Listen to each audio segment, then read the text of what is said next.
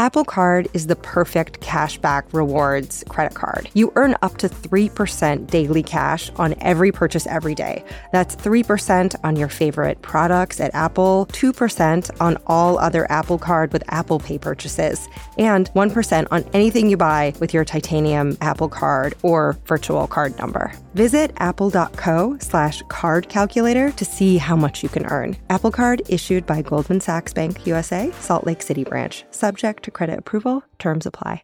Placing a trade shouldn't be complicated. It should be smooth as butter. The Fidelity app makes investing easy with zero commission U.S. stock and ETF trades, no account minimums, and fractional shares trading. Fidelity, where nothing comes between you and the trade. That's smooth. Download our app free from the App Store or Google Play. Sell orders are subject to an activity assessment fee from 1 cent to 3 cents per $1,000 of principal. No account minimums apply to retail brokerage accounts only. Fidelity Brokerage Services, LLC. Member NYSE, SIPC. Oh, hey. Hi. It's that mechanical pencil that's out of lead. Oh, wait. Click, click. Wait. Oh, look. There you go. Allie Ward. I hope you're hungry for a small bite-sized version of Indigenous cooking. So this is an episode of Smologies, and Smologies are shorter, edited episodes of longer full-length episodes, but we cut out all the swear words and we make it safe for all ages. If you're looking for the full version, it's linked right in the show notes, but if you're here for Smologies, you're in the right place. This episode's great. It's just a wonderful romp through time and identity and history and culture and food with someone who you may know as INDIGEKitchen online. Indigenous Digital Kitchen, online cooking lessons. INDIGEKitchen.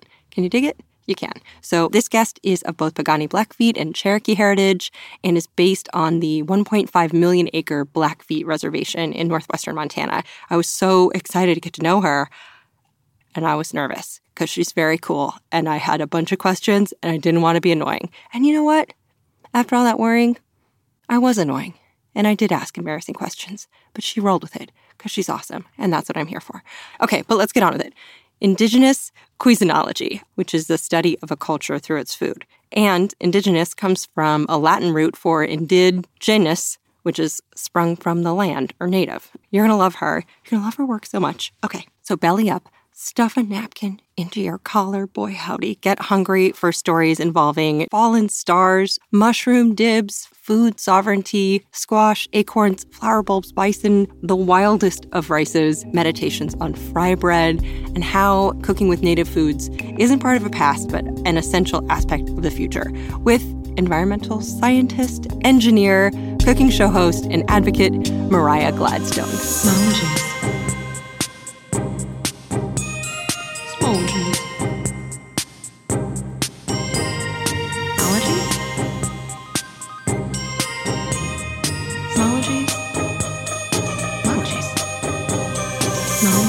My name is Mariah Gladstone, she, her. And now you're based in northwest Montana? Yep, I'm on the Blackfeet Reservation, just south of the Canadian border. I'm about 5 minutes outside the eastern entrance to Glacier National Park. Yeah, okay. You know, when you're coming up with recipes, are you really kind of basing it on, rather than maybe hyper-local, are you looking for seasonal types of foods that might be traditional to whatever season is coming up? Or how do you plan the recipes that you're going to film and shoot and disseminate? That's a great question. Yeah, it's a combination of regional things, especially when I'm doing really old or ancestral recipes, things that would have been made very similar to the way that I'm showcasing them. And in that case, of course, you're looking for a whole bunch of ingredients that would have been found in the same area. We're thinking of foods that are in season right now. So, of course, it is the time of winter squashes, and it's the time of pumpkins, and it's hunting season, and there's all of these wonderful foods that are available now. It's after ricing, so people have fresh parched wild rice, and it's fun to incorporate those all at the same time, even though now, of course, we have ways of preserving foods. So I have picked berries from August, but I can pull them out at any time and use them for things because I have them in the freezer or I have them dehydrated or whatever that may be. But also I recognize, Indigenous people are living in the 21st century with everyone else, and we have always used the tools that we have access to. And right now, Maybe that's a big chest freezer. Maybe that's an Instapot. Maybe that is a coffee grinder that can blend sunflower seeds into flour at lightning speed. P.S. While we recorded this, I was like, oh, what recipe uses sunflower butter? So I didn't want to interrupt her. But if your stomach just gurgled in curiosity, I looked it up. She has a sunflower butter popcorn recipe that involves honey and maple syrup and the note that this stuff is addictive. I'm willing to take the risk. Whatever it is, we are able to recognize that ancestral wisdom and the indigenous brilliance of agriculture or harvesting or foraging or hunting or whatever it may be, along with our presence in this day. You mentioned a little bit about how the diets veered off based on what was available and cheaper, less healthy foods. People hear indigenous food and they think fry bread. Does that just make you want to rage ever, to be honest? Side note, fry bread is this pillowy, oil-bathed white flour comfort food, and it's used as a taco base or even as like this honey-drizzled dessert, but it's been in the hot seat. So how does an expert feel about its place on the food landscape? You know, as it's funny because fry bread, of course, came from a period of time where Native people were dependent on government rations, which were like shelf-stable, processed boxes of food that were distributed to households. And they weren't things we recognized as food. So we made something out of them because survival. And that's where fry bread came from. So I will say that fry bread is a traditional food in that it's part of our history. And it got us through a period of time that would have otherwise meant starvation. But there is a tendency of oppressed people to mistake our oppression for our culture. And I think that's kind of what people do with fry bread or commodity cheese or whatever thing that has become part of these subsidized food systems. And so I don't spend a lot of time trashing fry bread. So rather than focusing on all this negative stuff, we just focus on all of the resources that we do have, the things that we do have access to, whether it be in our grocery stores or in our communities or in the lands that we can forage or the things that we can grow in our soils, whatever it may be. Those are the things that I focus on and really tie it all back to the incredible wisdom that has put those things in place, that has helped us recognize, corn's edible, right? But the ways in which we eat corn now are not traditionally how they were eaten. Our ancestors recognized that corn had to be treated with this process of nixtamalization. What is it? Nixtamalization. It's called nixtamalization, and it comes from the indigenous Nahuatl portmanteau, meaning lime ashes, and tamal for corn dough. So nixtamalization. This process of treating corn with a highly alkaline solution that you make from adding wood ash to water, and it chemically dissolves the hull of the corn, and that transforms the bound niacin into free niacin. And you have amazing indigenous chemistry happening while also recognizing that you've now added way more nutritional value to the corn, and the wood ash has added calcium, which is way more absorbable than the calcium in dairy, for example. And all of that has taken generations of indigenous knowledge to put in place. And when you are finding out about how food was processed and cooked and used, what kind of sources do you usually go for? Are you like pouring through biochemistry journals? What is it like when you find out something new that you hadn't known before? Oh, it's funny because I'm living on the Blackfeet Reservation, so I have cultural connections here. I have indigenous botanists that are super informed and have a lot of information themselves. But I'm a graduate student, and I can occasionally approach things from an academic side. Sometimes I get information just by reaching out to Native chefs and asking questions, especially if it's from a community that I don't have knowledge of. So if you're talking with plant folks, they might say, oh yeah, this plant is edible. Great. What part of the plant? When do you harvest it? Camas roots, for example, camas bulbs are edible. What are these? Okay, I'd never heard of them, but they are plant friends in the asparagus family, and their flowers sometimes carpet whole beautiful meadows with these lilac or white or deep violet blooms. And then the root, the bulb, tastes like a frickin' baked pear. So go find them just by blossom spotting, right? No. But it is more traditional for people to wait until after they've bloomed, which makes them a little bit harder to identify.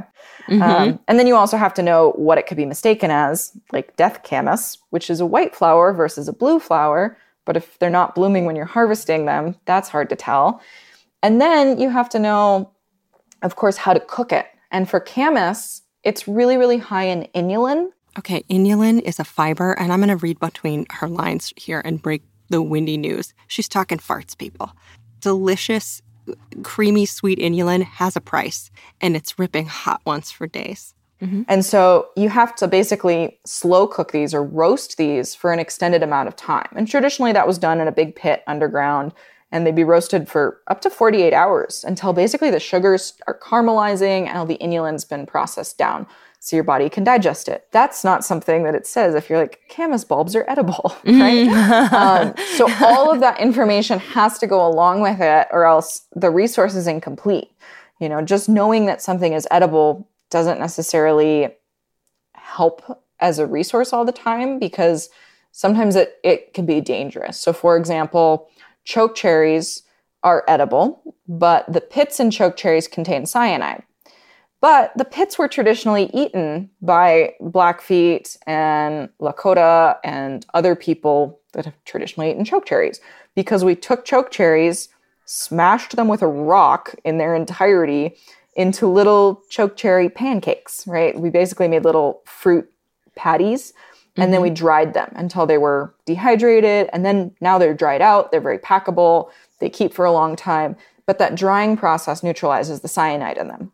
So you can eat the pits because now they've been smashed into oblivion, and also the cyanide is not going to harm you.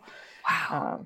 What about some myths that you commonly encounter that you love to bust? Like, is it flim-flam that the North American indigenous diet is mostly acorns?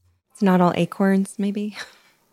Acorns. Acorns are all edible. I was going to say, I mean, I don't come from any acorn eating people. That sounds weird. Okay, so I grew up in California, and its golden foothills are studded with oak trees. I love them so much. I grew up collecting acorns for school projects. So I thought it was a national teaching that indigenous foods were all acorn-based. So that must be a myth. Turns out it's incredibly regional, of course. Like, Ward. Did I embarrass myself? Sure, a little bit. So go text your crush, cut some bangs. Ask the questions to the stuff you don't know. That's really interesting to me, because I think that obviously in Montana, so much of our education is buffalo, bison. And then on the East Coast, where my partner's from, he's Haudenosaunee, Onondaga from New York. And so a lot of their discussions about indigenous food are about the Three Sisters, which is, of course, corn, beans, and squash, coming from a very different agricultural community, which is similar to how my mom's people, Cherokee, traditionally grew food as well. Up in the Great Lakes region, it's probably all focused about wild rice and ricing culture. And then, you know, down in the Southwest, you get more corn, beans, and squash, but also there's sunflowers all over that people have incorporated and bred specifically to have very large edible seeds, and cactuses. I feel like cactuses don't get talked a lot about unless you're in Mexico, in which case everyone's like, oh yeah, nopales. But then we have prickly pear cacti in Montana, and those produce the same edible fruit. And that is a treat for Blackfeet people. It's so regional. And that's the fun part of it. I don't know if people have a lot of misconceptions about native food. I think probably most people think potatoes came from Ireland, for example, and that's a big South American indigenous food, regardless of your type of potatoes. The Incan Empire had a massive agricultural knowledge about potatoes. And there were, and still are, thousands of varieties of potatoes. Tomatoes, of course, are an indigenous food. Italians didn't have tomatoes until they were traded back to Italy with Columbus and future generations of folks. I can make spaghetti. Okay, so we have questions from listeners, if I may ask them. Yes. Okay, but before we do, we always shout out a cause of the ologist's choosing, and this is for FAST Blackfeet. It's Food Access and Sustainability Team, which is a group of community leaders and health professionals and educators within the Blackfeet Nation who are dedicated to identifying food insecurity in their community, offering effective solutions related to access to healthy food and nutrition education, and addressing food sovereignty. And so this week, the donation went specifically to them. I'm so stoked that this podcast and the community of folks were able to make that possible, along with sponsors of the show, who I genuinely like, and then we take some of that money and we give it away. Ologies with Ali Ward is sponsored by Squarespace, and Squarespace has been part of my daily life for the last 7.5 years. Ologies might not exist without Squarespace. I had to make a website for this, and I was so intimidated. It took me over a year, and then one night I was like, you know what? I've heard about Squarespace. I'm going to try it, and now look at us. If you don't think you need a website, guess what? You probably do, especially if you're an academic, have someplace where all your papers are, people can contact you. Anyway, they have so many tools for entrepreneurs. They have Fluid Engine, which is this kind of next generation website design system. It's from Squarespace. It's drag and drop technology. You can use it on desktop or mobile. They also have an asset library, so you can manage all of your files from this central hub, and then you can use them across the whole platform. They have professional website templates. They have designs for every category, every use case, no matter what you need a website for. Get a website, start your business. Look, it worked for me. Ding. So head to squarespace.com for a free trial. And then when you're ready to launch, go to squarespace.com/ologies to save 10% off your first purchase of a website or domain. You can do it. You can do it. This show is sponsored by BetterHelp. So is my brain. Here's a thought experiment. Think of all the time that you spend just scrolling on things or not doing the things you want to do. I know, time is the most valuable thing that you have. Oh boy, let me tell you, I had to learn this over time. You know what helped? Therapy. Therapy can help you figure out what matters most to you and how to prioritize it so that you like your life more. And where I learned that was BetterHelp, because yes, I have been a client. So if you're thinking of starting therapy, I know how hard it is to get started. BetterHelp makes it very easy. It's entirely online, it's convenient, it's flexible. You take a quick questionnaire, they match you with a therapist. Instead of just Googling and trying to find someone with an opening, BetterHelp makes it very accessible, and I like that. It's also more affordable than traditional therapy. And you can chat, you can text, you can do video calls, you can do phone calls. For some reason you are not vibing with your therapist, you can switch at any time, no extra cost, no drama. So let me tell you, time is precious. Figure out where you want to spend yours. And you can learn to make time for what makes you happy with BetterHelp. Visit betterhelp.com/ologies today to get 10% off your first month. So that's BetterHelp, HELP.com/ologies. It's about time. Okay, your questions.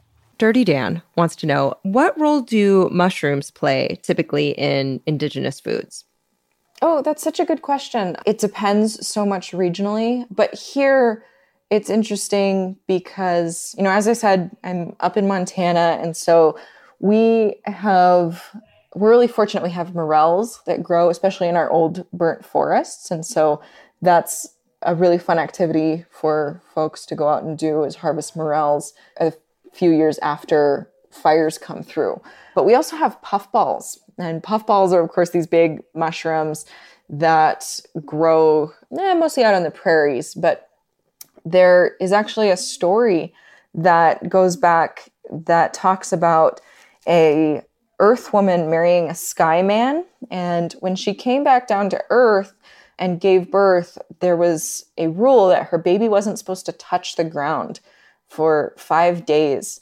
And on the 5th day, his grandma, the girl's mother, was watching the baby, and she wasn't really watching him that well. And so the mom came back into the lodge and was looking for her baby, and she said, "Oh, he's under that blanket." And she lifted up the blanket, and instead of a baby being there, it was a puffball.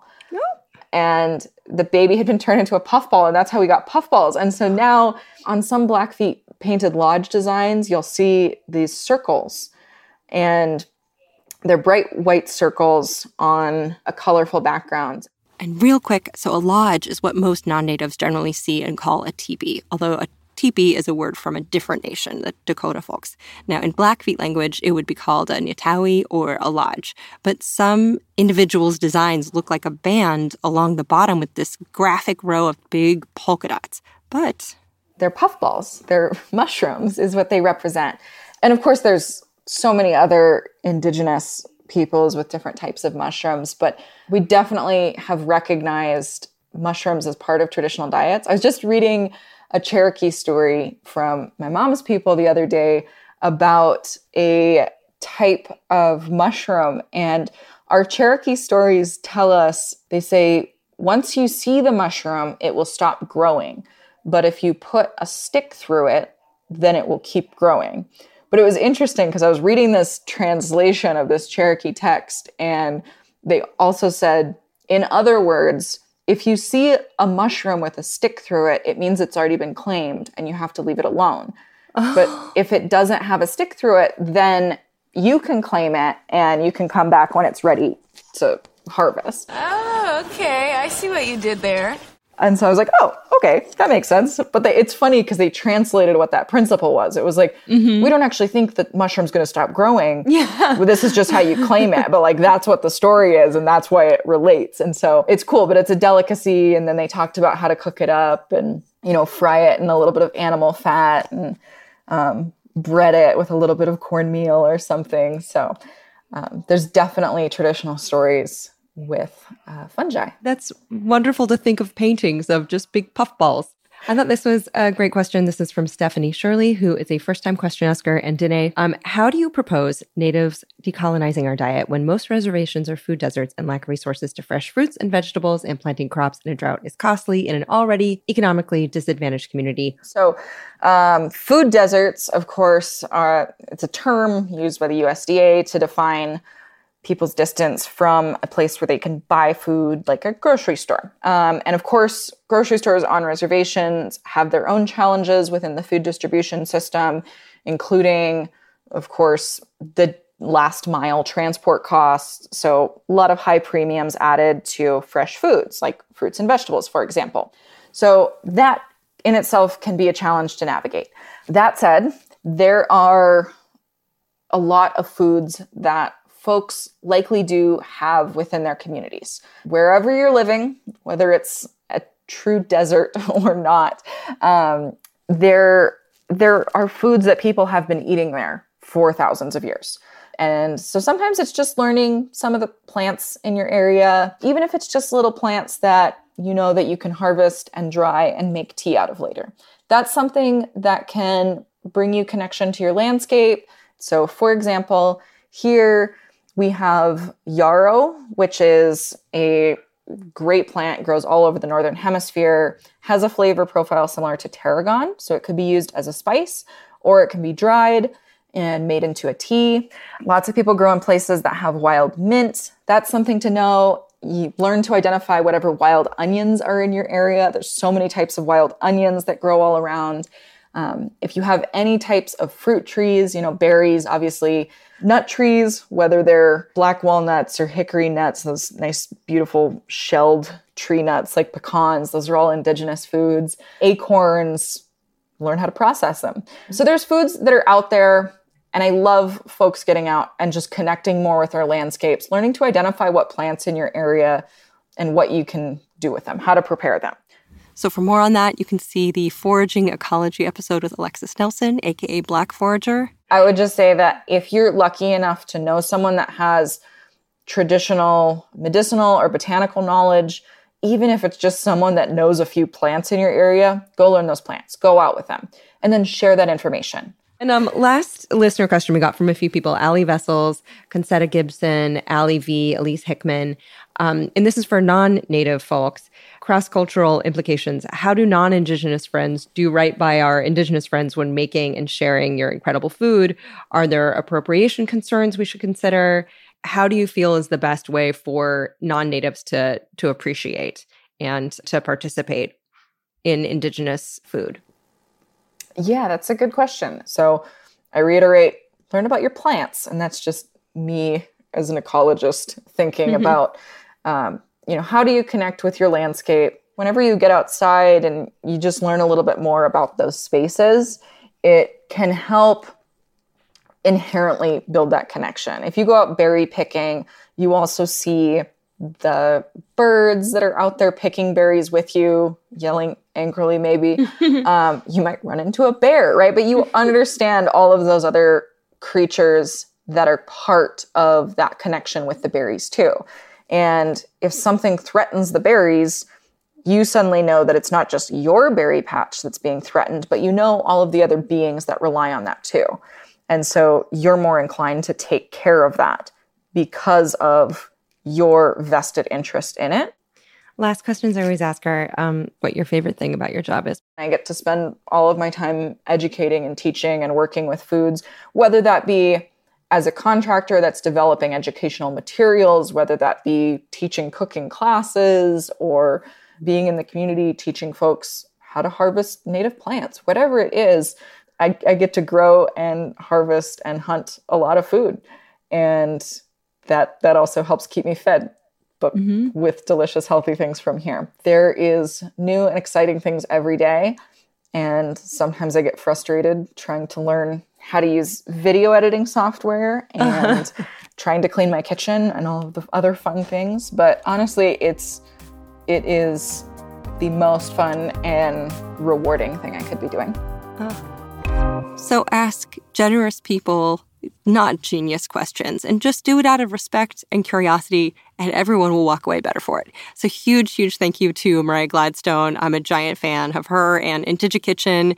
For more of Mariah's work, you can go to INDIGEKitchen.com. She's at INDIGEKitchen on Instagram and Mariah Gladstone on Twitter and Instagram. We are at Ologies on Twitter and Instagram. I'm at Allie Ward with one L on both. Also linked is allieward.com/Smologies, which has dozens more kid-safe and shorter episodes you can blaze through. And thank you, Mercedes Maitland of Maitland Audio and Jared Sleeper of Mind Jam Media for editing those, as well as Zeke Rodriguez-Thomas. And since we like to keep things small around here, the rest of the credits are in the show notes. And if you stick around until the end of the episode, I give you a piece of advice. And listen, I get it. Mornings are hectic. They're busy. Everyone's fighting to get out the door. You're forgetting stuff. And so I like to fill my water bottle the night before. That way, it's not the thing that I go, forget it. I have it filled and I grab it out the door. You can do it the night before. You can even put ice in it. And if it's an insulated bottle, it stays cool. So I do that on days when I know I have busy mornings. I hope that helps. Okay, bye-bye. Smologies. Smologies.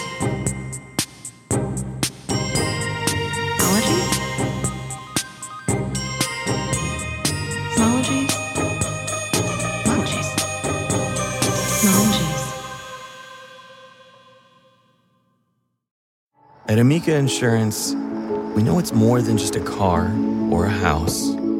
It's the four wheels that get you where you're going and the four walls that welcome you home.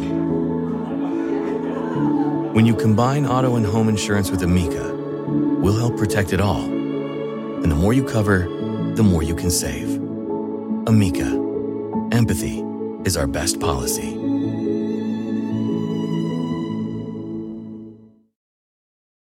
Reese's peanut butter cups are the greatest, but let me play devil's advocate here. Let's see. So, no, that's a good thing. That's definitely not a problem. Reese's, you did it. You stumped this charming devil.